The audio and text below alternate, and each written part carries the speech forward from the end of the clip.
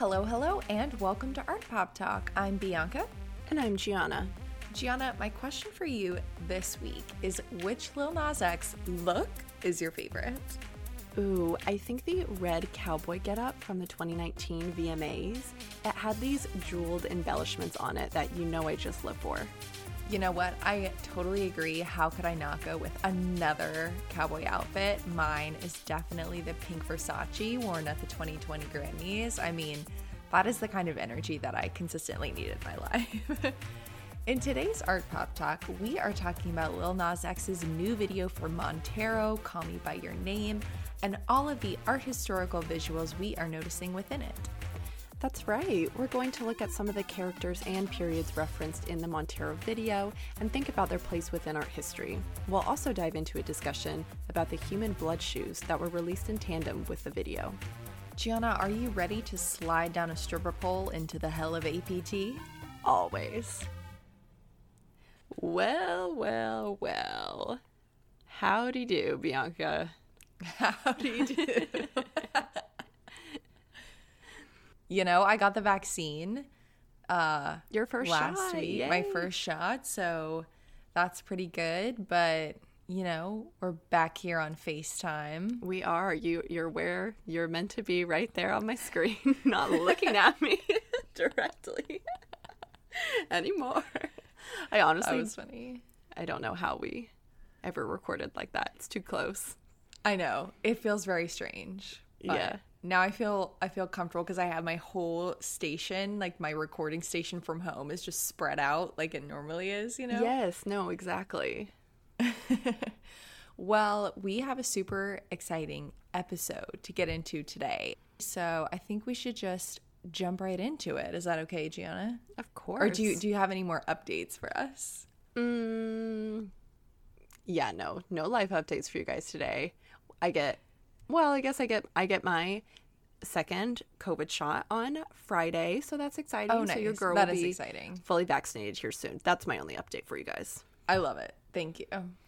Okay, so this pre-art news update we have for you guys is referencing a art news story that we did a few weeks ago on the Dispo app. A few episodes back, we talked about the new app that acts like a disposable camera, and the app was founded by David Dobrik. And since we talked about the app, a lot of things have come out about David and the Vlog Squad. And Gianna, I don't know about you, but when we talked about it, I'd heard about the Vlog Squad just casually, and I knew who they were and that David was kind of a media star, but I really had never seen or watched any of the videos before, any of the Vlog Squad videos. And no, yeah, he's never a person I've ever kept up with. Right. So I'm not going to recap the situation, but I think the Comments by Celebs podcast did a great and thoughtful recap, and if you're interested, I'll link that in our show notes for you. I just wanted to let you know that since we had talked about it just a few weeks ago, David is stepping back from the Dispo app to, quote, not distract from the company's growth. And all those kind of investment companies that, we had talked about in the story, the venture capital firm Spark Capital, which led the app's $20 million financing round in February, announced on Twitter that it would, quote, sever all ties with Dispo, writing that we have stepped down from our position on the board and we are in the process of making arrangements to ensure we do not profit from our recent investment with Dispo. So I've deleted the app, and we shall see if something else like this pops up in place of Dispo. But I just wanted to give that update since it was pretty recent that we had talked about it. So moving on, Gianna, what other art news do we have for the day? For today's art news,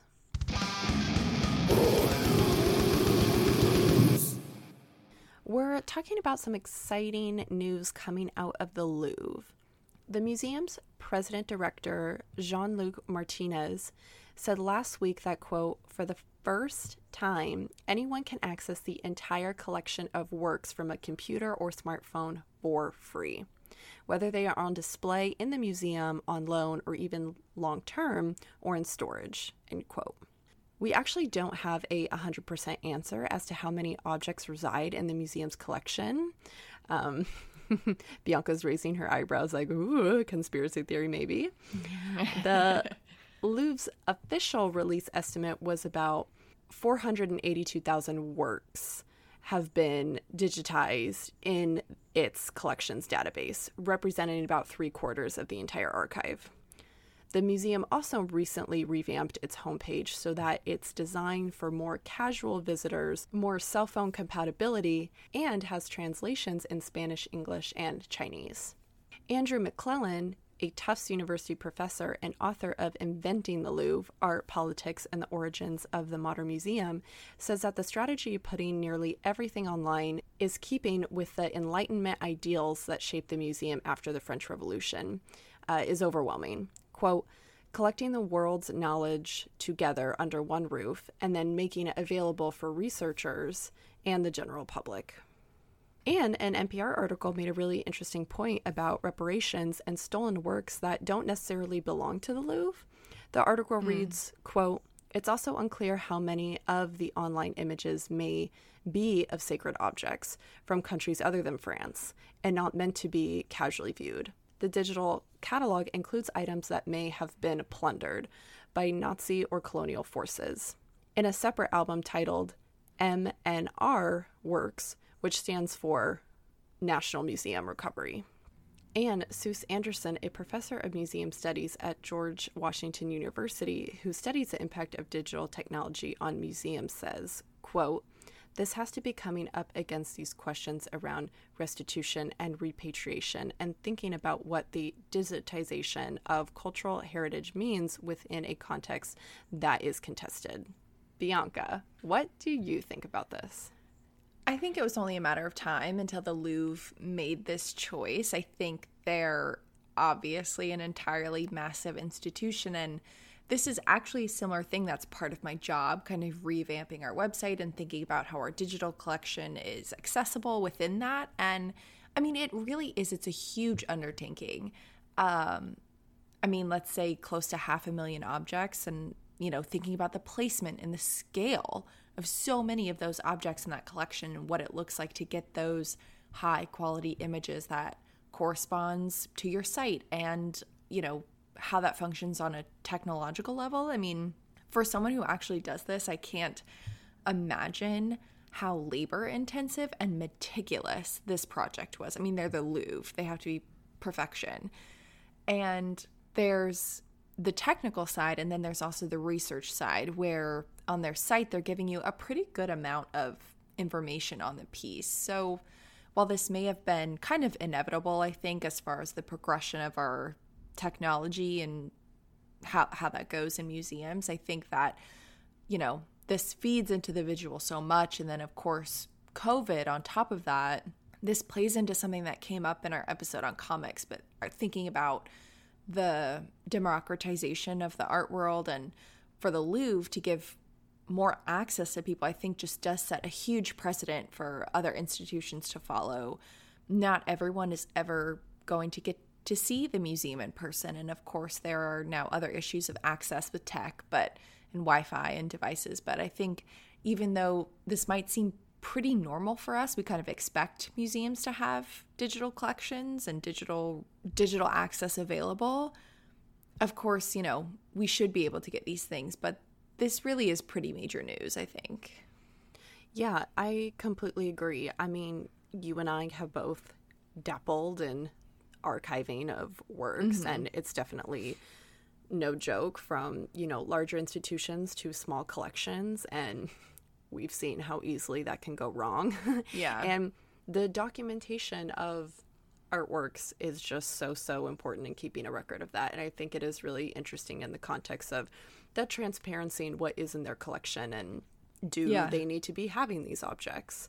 So I think it is pretty, and also news. Putting in the work to figure out where those objects originally came from, and like you said, looking into the documentation, and also looking into records and the provenance and where it came from and who bought it and things like that. I think is also I would imagine is a pretty heavy part of that project as well.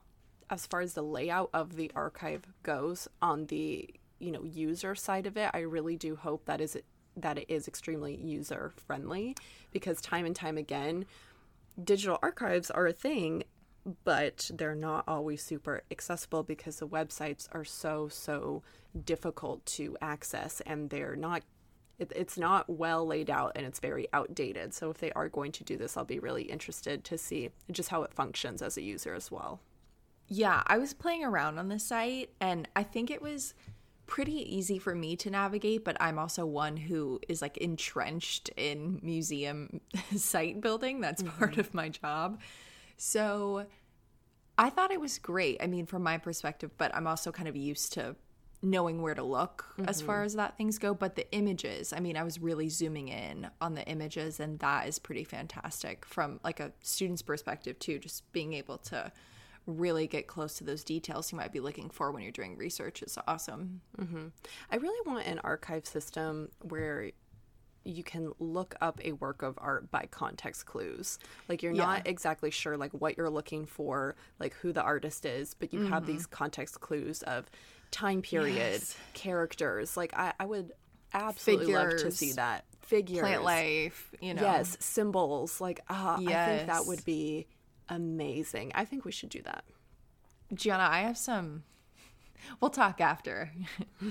We may need our APT tech wizards to come and join us for a project. I have a really fantastic idea for a museum project, and if anyone here listening is in tech, literally email us right away, because I think we can make bank off this idea. Well, you know, then let's not give it away. But, you know, I think about like Pinterest, how you can highlight an image and then other images will pop up that look like reverse image search. Yes. And I would just love to do that with like, you know, contextual words in relation to art history. That just makes too much sense, you know? Oh, yeah. It would be too easy, though, if art historians and museum staff were working on that. God forbid the people have knowledge to the arts. Speaking of God, do we want to transition? Yeah, let's do it. Alrighty, friends. For today's Art Pop Talk, we are thinking about the new music video by Lil Nas X for his new single, Montero, Call Me By Your Name. We're going to start by kind of breaking down the music video and sharing all of the art historical references that we thought of while we were watching it. And then a little bit later on, we're just going to dive in a little bit into the 666 shoes that are also causing some predicaments. Lil Nas X, I just want to say, if you're listening, you know, you say things out loud and then somehow the universe kind of hears you and they come back to you. So Lil Nas, oh my gosh, if you're listening, we stan. Please come on the podcast and talk with us some more about the video and all of the images that inspired you, because if we could talk art history with Lil Nas X, I mean, that would be amazing. And I'm just going to put it out there because I think we have a shot. I'm just gonna sit on that. I'm just gonna manifest that energy and truly manifest that Versace pink cowboy energy. Yeah. And I'm sending my audio waves. If Little Nas came on the podcast, I could die and go to hell a happy woman. I could ride down that same stripper pole right into hell and be just fine. So by now, I'm sure many of you have heard the song, watched the video, seen all the TikToks. The TikToks are fabulous. And there's a ton happening in this video, so much of which we're not even going to have time to get into today. But in an interview with Time magazine, Lil Nas X said he wanted to deploy this type of iconography and symbolism to draw a connection between ancient and modern day persecution. Quote, I wanted to use these things that have been around for so long to tell my own story and the story of so many other people in the community, or people who have been outcast in general through history. It's the same thing over and over. So Gianna, let us kick things off with you. Let's have you talk about the opening of the video and the Adam and Eve situation that's being referenced. Yes, for sure. So before we get into this fantasy garden, though, I want to start with the narrative that Lil Nas X provides for us as we enter Montero. He says, quote, "In life, we hide the parts of ourselves we don't want the world to see. We lock them away. We tell them no. We banish them. But here, we don't. Welcome to Montero." The video is sweeping across this landscape that is composed of fragmented body parts that appear like ruins or ancient statues. And we see these hints of Lil Nas X's body parts in these architectural elements. So Montero is Lil Nas X's real name. So going right into it, we know we are being welcomed into his psyche or his reality. We are going to be talking about a lot of different lived experiences and different forms of trauma in this performance. And I don't want to go too much into this, but I feel as though discussions we have had about experiencing and entering constructed worlds for entertainment and expression and a purpose can be helpful when learning about this particular performance. With that in mind, if you have listened to our Chromatica episode, you can think of some of the artistic concepts at play that we discussed there. I just want to say, I am so here for a Gaga Lil Nas X Chromatica Montero collab. Can I just also manifest that out into the universe? Because can we also just put out into the universe in words? Because I know that we're all thinking it. Like, Chromatica has really set this trend and this pattern in music in creating these own fictitious worlds and kind of fantasies and post-humanism. I think it's a lot of like what Doja Cat is doing. Obviously, we see it here with Montero.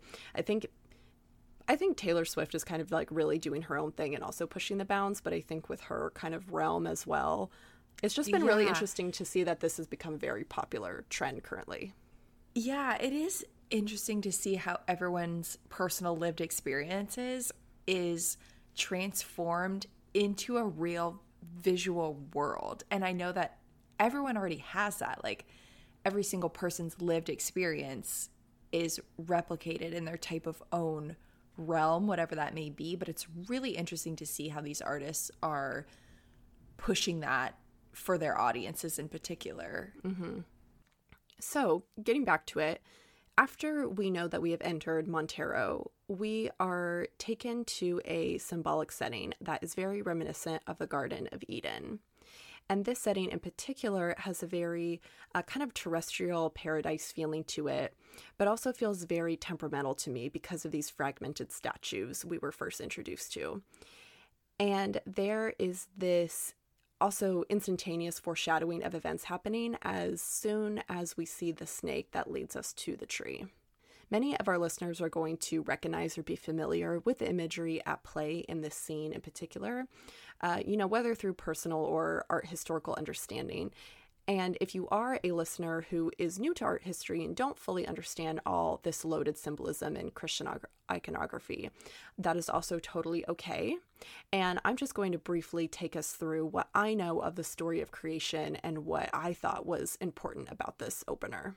In the book of Genesis, a serpent coerces Eve to eat the fruit from the tree of knowledge in the Garden of Eden, in which she and Adam were forbidden from by God. She eats the fruit and then gets Adam in on that sweet museum juice. And they aren't as innocent and unaware of their surroundings anymore. And especially they are more conscious of their bodies and the idea of their own nakedness. Now that they have more knowledge, although that's great, they are now susceptible to other forms of corruption or evil, basically other ways of sinning. In Call Me By Your Name, there is no fruit, but the serpent is a prevalent part of this narrative and exists as their own character. And I thought this was really interesting because when you see this scene throughout art history, the serpent can be sometimes just a strategically placed symbol and feels more like a side character because depending on what the artist is trying to say, it could really be focusing on the fact that the woman should be the one who's kind of blamed for eating the fruit and for the downfall of, man and getting her museum juice on. or it can be presented as a human/serpent hybrid and is really integral to the narrative. And let me tell you that these images of serpents are fascinating and sometimes freaking hilarious. Taking The Fall of Man and the Lamentation by Hugo van der Goes. So I actually found an excellent visual analysis on this painting by a writer, Miriam en Zoven. Quote, Flemish painter Hugo van der Goes depicts a serpent as a two-legged salamander with blue fur, duck feet, and an otter-like tail, a human head with braided pigtails, and the coiling demeanor of a multi-level marketer trying to sell you on her range of apple-scented essential oils. Eve is totally buying what that snake is selling, and Adam, in the back of his mind, knows the snake is running a pyramid scheme, but is going along with it and hoping God doesn't notice. Spoiler alert, he notices. End quote. Truly, Eve, in this image we're looking at, Eve is so appealed. It's like the beginning of the pyramid scheme where you're like, oh, my friend is doing this. I haven't really talked to them in a while, but like this lipstick might look cool. Like her right, face no, like is so inquisitive to what this little demon animal is trying to buy, or like what it's trying to sell her. Also, with just like the barrier of the tree in between them, it makes me feel, like the snake is just like hiding behind Facebook and they were like old like high school friends, and like the serpent is just like DMing them on Facebook, like trying to get them to like buy Arbonne. This is the most amazing Art Pop Talk analogy I think I've ever heard. Yeah, truly. It's accurate. So I thought that was definitely worth sharing. Thank you, Miriam. But in this scene, I felt altogether there is this merging of symbols and a hybridity of characters taking place in the video. The serpent is used as a metaphor for supposed corruption, meaning they are taking on the role of the forbidden fruit at the same time. At first, Lil Nas X is hesitant and is scared. He tries to run away, but once he takes a bite or kisses the serpent, he becomes aware of his sexuality, just as Adam and Eve became aware of what it meant to have a body and the complexities with that. I feel as though the lyrics here were also a, good hybrid moment between Lil Nas X's character and the storyline between Adam and Eve, because his actions represent that of both, but at the same time we get the lyric, quote, if Eve ain't in the garden, you know that you can call me by your name, meaning she's not around and others in general are not around, so we can do what we want right now in this moment. And at this point, this lyric and moment introduces us to concepts dealing with closeting and oppressive feelings and lived experiences that Lil Nas X and people that he has been in relationships with have gone through. And we are taken out of that paradise, and it transitions us to the scene of persecution. To use a historical reference of Adam and Eve as they undergo this transition out of paradise, using Christian terminology, this is called the expulsion. A good visual example of this transition is Michelangelo's depiction of Adam and Eve found in the central ceiling vault of the Sistine Chapel in the Vatican. The hybrid serpent human form splits this narrative in two as it coils around the tree of knowledge. And reading from left to right, we see the serpent handing the fruit to Eve, and the two are feasting from the fruits of the tree. And then on the other side, Adam and Eve are recoiling in their bodies and have very shameful expressions on their face, and they are being banished from Eden by an angel or a divine figure. That was so good, Gianna. Thank you so much. You're so welcome. I'm never going to be able to get over that analogy that you presented. Thank you. And thank you, Miriam. I also just wanted to note that there's a great Time article, and I know that Lil Nas did an interview with them, but we'll link it in our references, and they gave other really cool examples of art and give a nice historical breakdown as well. So I just wanted to say that there's another article we'll link with more images if you're interested. But right now, we have this, Adam Eve serpent scene, and then the camera pans to the tree of knowledge, which is inscribed with a Greek phrase that translates to, quote, after the division of the two parts of man, each desiring his other half. This phrase is taken from Plato's Symposium, and specifically from a passage delivered by Plato's rendering of the playwright Aristophanes. This is a recount of an origin story of mankind in which humans were originally two bodies stuck together, some man and man, some women and women, and some men and women.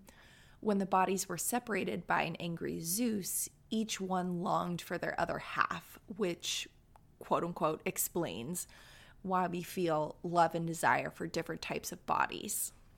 A professor of classics at Columbia says, quote, the passage speaks to a capacity to imagine an equal level of neutrality to all of what we think of as sexual orientations. It's an early example of homosexuality and bisexuality represented as being familiar or acceptable in ways they are not always seen in our society, end quote. And we need to move on, but definitely check out that Time article in our resources because they quote Vanessa Stovall, a scholar of classical studies and ancient mythology, who says that this passage of Symposium has long been a source of fascination and inspiration in queer spaces and in queer theory. And they go into more detail about this passage specifically and how it's also been used as the subject of historical discussions in pop culture, including a Broadway play. So moving on to the middle section of the video. As the song's second verse begins, the video moves to this arena-type architectural space where Lil Nas appears shackled in this honestly stunning Marie Antoinette pink wig. And we have these other figures of authority who kind of take on this elite role, and they assume to carry the fate of Lil Nas in his imprisoned state. There's an angry, aggressive crowd that mimics an audience of something like a sports arena, or think of a Colosseum-esque space if we're going to go with that Lil Nas's reference of Greco-Roman lineage. This audience is seemingly also made of stone, which in an article suggests that, quote, perhaps indicates the mob turning against him, which lacks independent thought. From here, it is assumed that a judgment is made by these elites and Lil Nas is stoned to death by said stoned audience. When Lil Nas starts to ascend into heaven, he is not greeted by Saint Peter, but an angelic figure who may resemble the Greek mythological figure Ganymede. Ganymede was a boy whose beauty was so intense that Zeus turned into an eagle and carried him to Olympus to be the cupbearer for the gods. He has long been a sort of symbol of homosexuality, including in Shakespeare's As You Like It. Roland Betancourt, a professor at the University of California, Irvine, and the author of Byzantine Intersectionality, Sexuality, Gender, and Race in the Middle Ages, says, quote, in this moment of Christian ascent, you have this very queer iconography as an early example of representation of same-gender desire in antiquity. I see that scene of salvation as not that he's going to heaven, but rather having a same-gender consummation that is legitimized by the pagan gods. So Ganymede is a major symbol of homosexual love in the visual and literary arts, and there are many different interpretations of this story, as kind of goes the norm with mythological and visual representations of that. So Gianna and I are now looking at one from Rubens, which we posted on our Instagram. And I think that today our queer art historical studies can kind of uncover these different interpretations and how these images were both perceived in their historical time and how we view these characters in artworks today. Some scholars note that the image of Ganymede was that of this kind of naive adolescent who was accompanied by the eagle, and the homoerotic aspects of the legend were rarely dealt with, so some say. A couple sources said that the story was often, quote, heterosexualized, moreover, and the Neoplatonic interpretation of the myth that may have been common in the Italian Renaissance, in which the rape of Ganymede represented the ascent to spiritual perfection, seem to be of lesser interest to the Enlightenment philosophers. So again, I just want to point out that there's a lot of queer art history to be taken into account, and especially with this character in particular, but there's a lot to kind of uncover and unpack within this character in itself. So I think for now, Gianna is ready to talk about the next part of the video. Yeah. Well, thank you for that analysis, Bianca, because I just think that whole part of the music video was one of the most intriguing to me. And I actually had some more thoughts about that part. Just because I think that is probably the most like ambiguous part of the video. When he's first... And it goes by very quickly. Yes. Like when you watch the whole video, I was kind of replaying it over and over again because it's even kind of hard to see that he's actually being stoned to death. Yeah. So I was watching it over and over, and it just goes, it moves so fast, but there's so much there. And there's a lot of different kind of time periods that seem to be present in a single space. Yeah. So he's dipped in this kind of like unicorn blood like substance, which is the only way I can describe it, after the stoning. And at this point, like being dipped in the substance kind of shows, okay, so now at this point he's being represented visually in a different way. We know that the scene is one of transition from earthly to another realm. And this just got me thinking, okay, maybe, I don't know, he is being represented in like a pure manner at this point, or being like pure of his sins, as he's awaiting this like winged figure at the height of his journey, to be accepted into this new realm. And I think this figure is really important, as you just discussed, but it's the only figure that I think is the most ambiguous to us. Every person or character is represented as Lil Nas X, with a little bit of an exception when it comes to the devil, but we will get into that. My point being, though, why are we not allowed to see the winged figure in full? Yeah, I completely agree. That's a really interesting point. When I was reading all these articles, they were kind of making this loose allegory to Ganymede. And I don't know if Lil Nas has kind of talked about who the inspiration for that character is. And I also think it's interesting just in this mode of transition, it feels like Lil Nas makes the choice himself, because he kind of grabs onto the pole. Well, right, exactly. And I feel like I have so many questions about that decision to kind of like grab onto it and embrace the next stage of what's coming. Well, that's going to bring me to my next point. And my personal thoughts in this moment are, everything is up for interpretation, but that Lil Nas X isn't using his own person entirely to represent Christian ideals or heaven in this form of this winged figure, because maybe it's something that has just been so destructive towards him, and perhaps therefore it doesn't feel right to use his person to embody that spirit. However, I think the part of this narrative that is visually unclear is, does he get sent to hell, or does he go on his own free will? Keeping up with Lil Nas X's commentary on his work, such as his tweet, quote, "Y'all love saying we go into hell, but get upset when I actually go there. LMAO," end quote. So pairing this with loaded history can lead us to think that, sure, we know this was a conscious act on behalf of the artist, but the character in Montero is choosing to go to hell through his own free will. I mean, there's so much to unpack there, and just thinking about...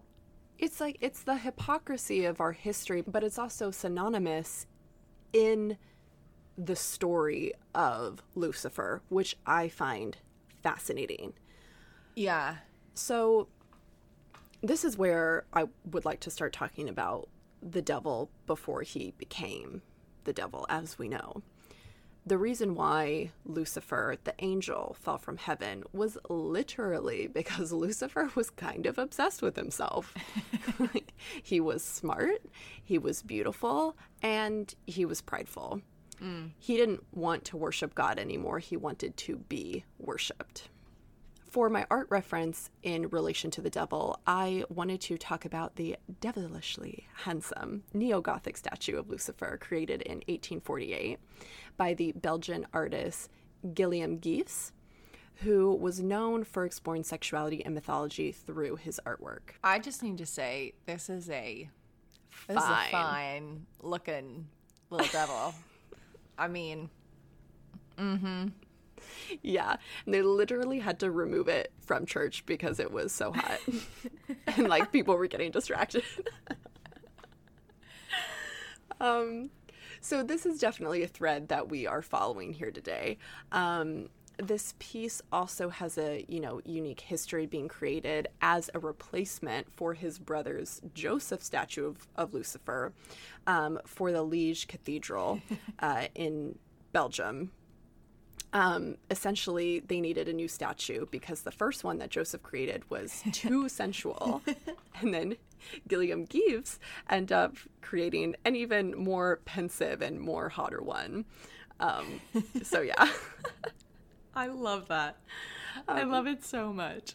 So similarly to the original commission, this one too is naked except for the cloth worn about his waist and his bat-like wings that take form in the shape of a vesica piscis, which is a very loaded shape, often served as the kind of divine backdrop for figure like Jesus and sometimes...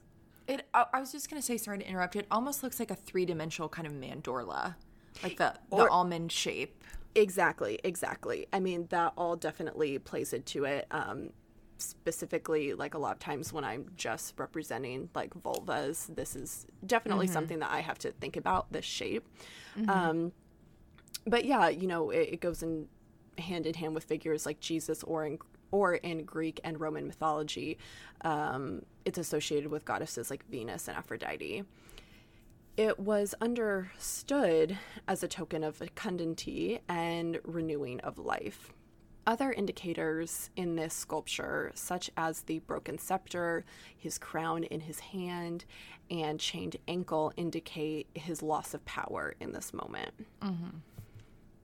The last important symbol is the apple at his feet, or the forbidden fruit, referencing the original sin in the Garden of Eden. So circling back, pride was also part of the sin, that got Adam and Eve in trouble. Pride also is very loaded in a contemporary sense and used as a slogan and a term of empowerment within queer spaces, peoples, and moments. Lil Nas X in this video isn't just choosing to go to hell, he is choosing to belong to spaces where he can feel pride and claim ownership of his sexuality. So of course he's gonna make an entrance. He's gonna do that shit in style. He's going to Pride, baby. I'll see you there. But I do use this sculpture because, one, it is just freaking gorgeous. It's stunning. It's stunning. And I just wanted to acknowledge that pushing and manipulating religious iconography at the hands of curious, artists is something that has happened for hundreds and hundreds of years. And it's worth adding to this conversation. And, there are viewers who weren't just jarred by what they were seeing now, but just as they were jarred by seeing the sculpture of Geefs, way back when in... Yeah. the mid 1800s. So I just found that really interesting.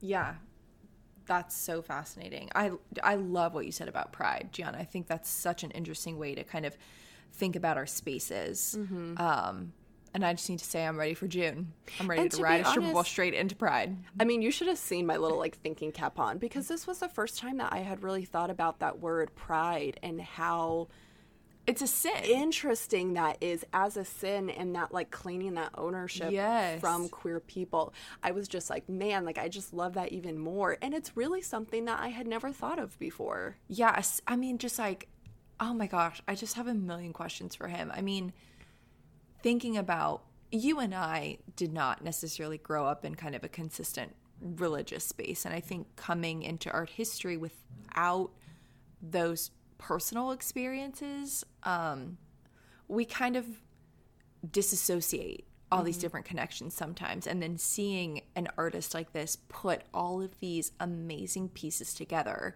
to talk about his lived experience and the experiences of others who have been oppressed it's really stunning. Yeah. So, yeah. I just wanted to say, I think whenever you said his brother made an even hotter one, I feel like the Art History Babes said something so similar in one of their episodes. So I'm going to link that episode in the show notes. But I think the Art History Babes have an episode on the devil, and it may be one of my favorite episodes ever of theirs. It's really great. So highly recommend. I'll link it for you guys. All right, we are going to take a little break, and when we come back, we'll be looking at Lil Nas X's shoes.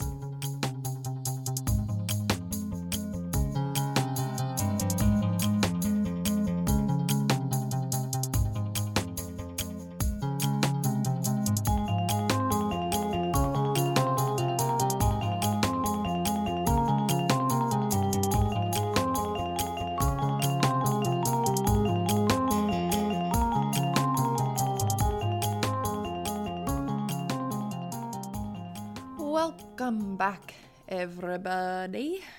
So, Gianna, now that we've talked a little more about the video and gone into some details, do you want to kind of share any other overall thoughts that you have before we kind of get into the shoes and wrap things up?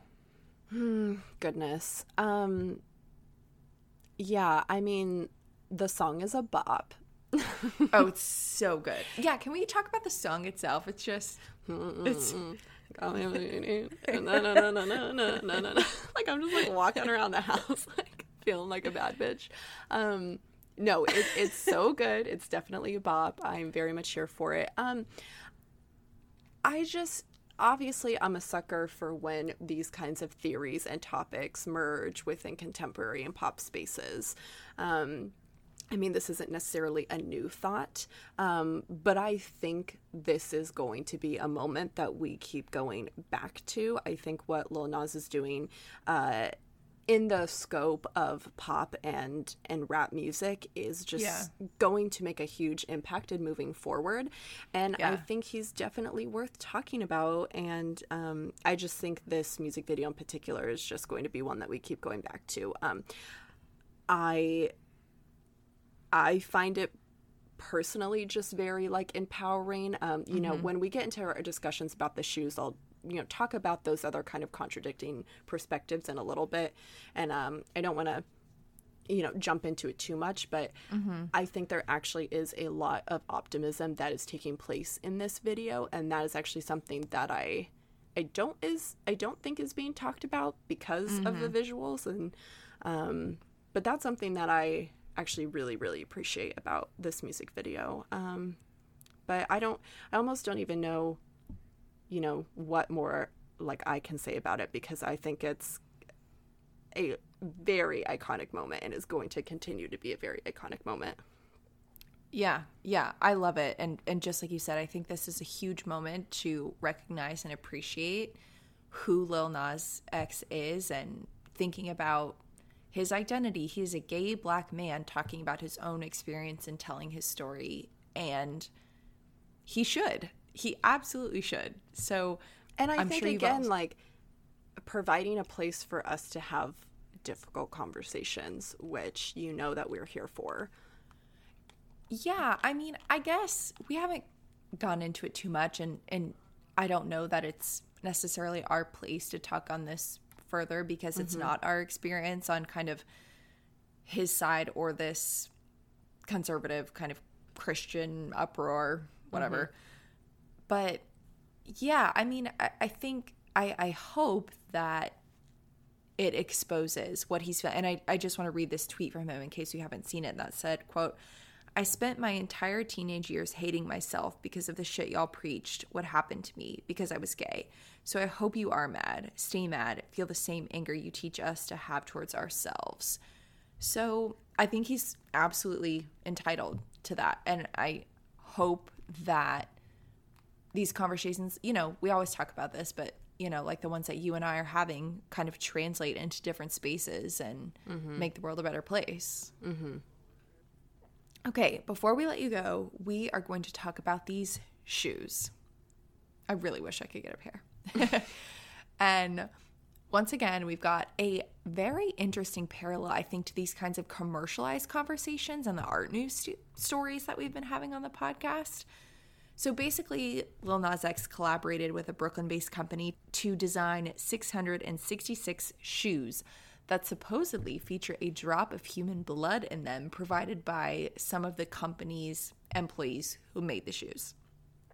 The shoes were selling for $1,018, which is a reference to the Luke 10:18 verse seen on the shoes, which leads you to the biblical text that reads, quote, "He replied, I saw Satan fall like lightning from heaven."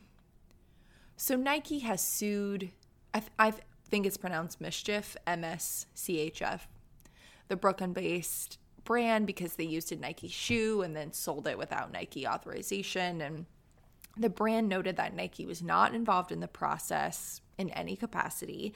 And in a statement on Sunday, Nike said, quote, "We do not have a relationship with Lil Nas X or Mischief.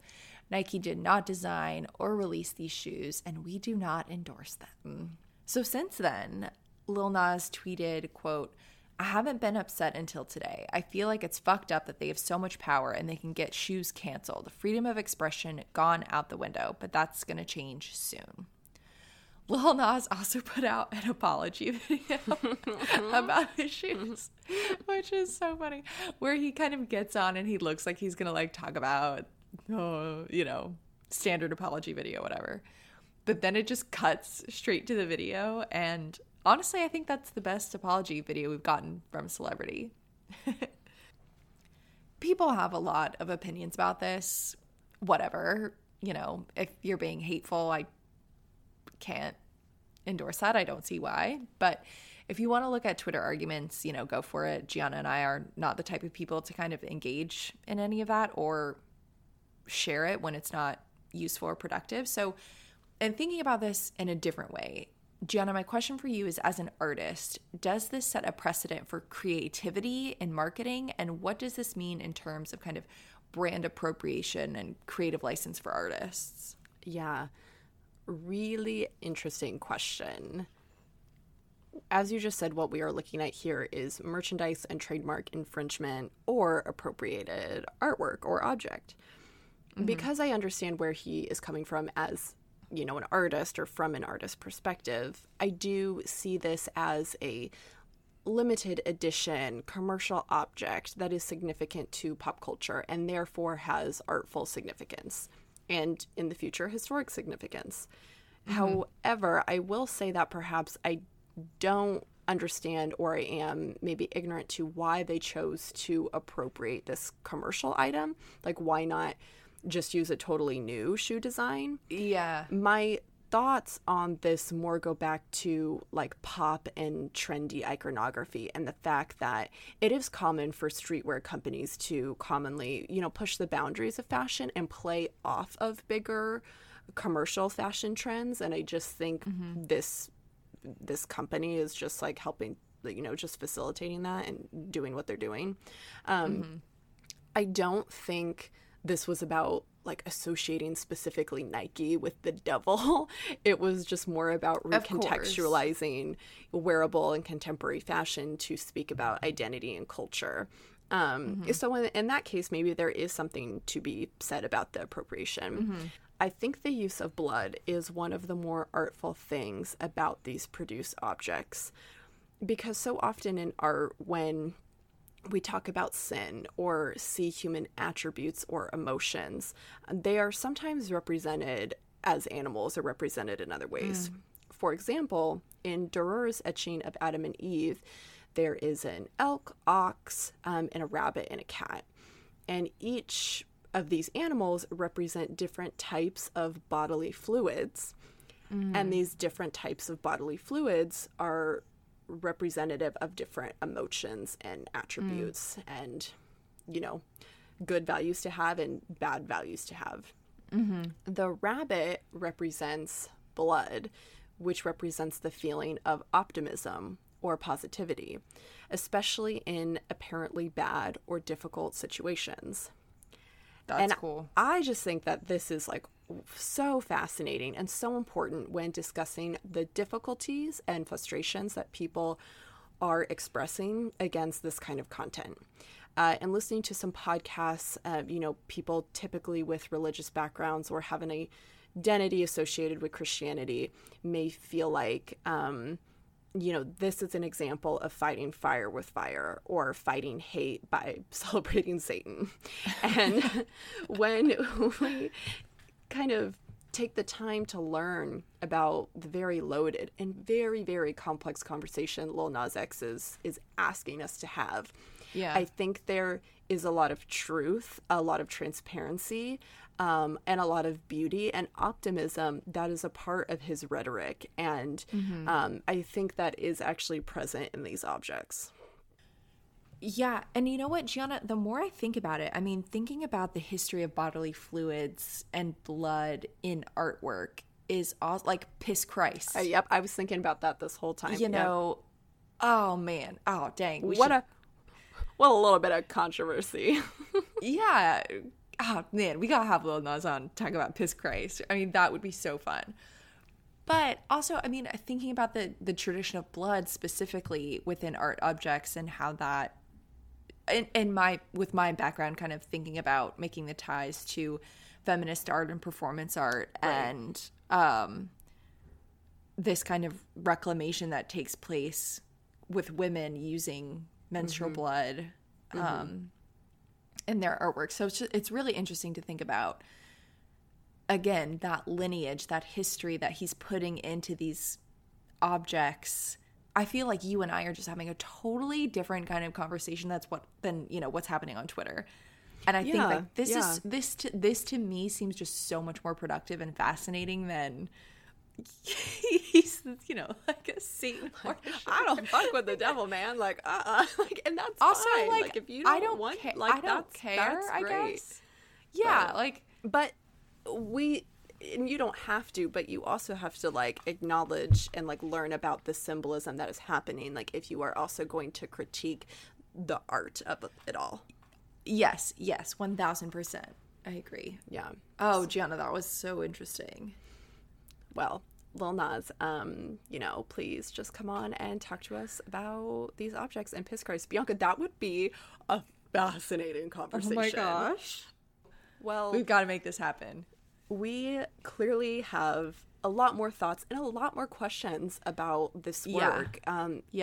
It's so important. It's so fascinating. And we're still continually questioning. Every time I listen to it, I feel like I think of something different. Yeah. And so we're also I am just so interested in the Art Pop Tarts thoughts about this as well. Yes. So we'll definitely be asking some questions on our Instagram, I feel as though. Yeah, definitely. So if you're Lil Nas X, you can email us at artpoptalk@gmail.com. If you're Lil Nas X, you can follow us on Instagram, Twitter. Your girls we have a Facebook page. Are thirsty. Please come on the pod. Lil Nas X, we have a Facebook group you can join. I will let you in as soon as possible. I will Just give hit you that your own request. Facebook group. But Art Pop Tarts for Lil Nas. Art Pop Tarts talking about the art of bodily fluids. Little satanic desserts. So as always, though, like Gianna said, for real, always feel free to email us with thoughts, corrections, concerns, musings, if you will. And we always love to hear from you, so don't be afraid to reach out. All right, everyone. Well, thank you for joining us today on this discussion, and we will talk to you all next Tuesday. Bye, everyone. Bye, Lil Nas. Talk to you soon. Bye. Art Pop Talk's production assistant is Audrey Kaminsky. Music and sounds by Josh Turner. Photography is by Adrian Turner. And our graphic designer is Sid Hammond.